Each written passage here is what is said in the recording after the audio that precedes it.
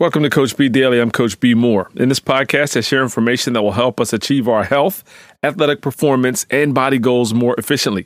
Today, we're going to talk about risk versus reward. Before we get started, I want to remind you to subscribe to Coach B Daily. We're available wherever you listen to podcasts, Apple Podcasts, Google Podcasts, Spotify, Stitcher. You can call in your questions, 347-770-1433, or shoot me a DM. I'm at Coach B Moore on Instagram and Twitter. And of course, this podcast is an offering of eatingforabs.com, where you can find out more about working with me and my team directly on your goal. Risk versus reward. I'm a huge NBA basketball fan. My wife has become a fan of the Golden State Warriors recently. Yes, recently. And I am not a fan of the Golden State Warriors. Since I'm the only one who has a microphone, I can say bandwagon, and no one is here to rebut me. If you watch the game at all, you know who Steph Curry is. He is the most exciting player to take the court in years, and he's capable of the impossible. Dude is incredible. In the 2016 playoff run, the unthinkable happened. After returning to the series, what I'll call early, from an ankle injury that sidelined him for the previous two games, Steph slipped on a slick spot on the floor, fell awkwardly, and injured his knee.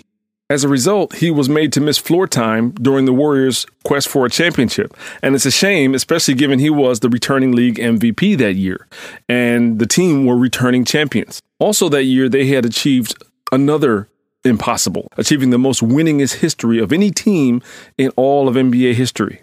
They eventually lost the title that year to LeBron James and his Cleveland Cavaliers. It's been a debate in my home. And my perspective was that he shouldn't have returned early based on his ankle injury alone. But that didn't happen. And the worst happened instead. The rewards of winning that one game wasn't worth the risk and eventually the cost to the team and to the season. This can be an important lesson in your decision-making going forward as well. Often, when I'm working with someone who is super motivated to get healthy, drop excess weight, get stronger, feel great, or achieve some incredible athletic goal, there are times when sickness or injury come into the equation. When those situations happen, the thing to do is get a little Hippocratic and do no harm.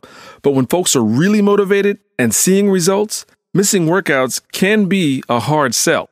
A key to your long-term progress is knowing when to back off in order to prevent a major setback, and that sometimes just breaking even can be a big win.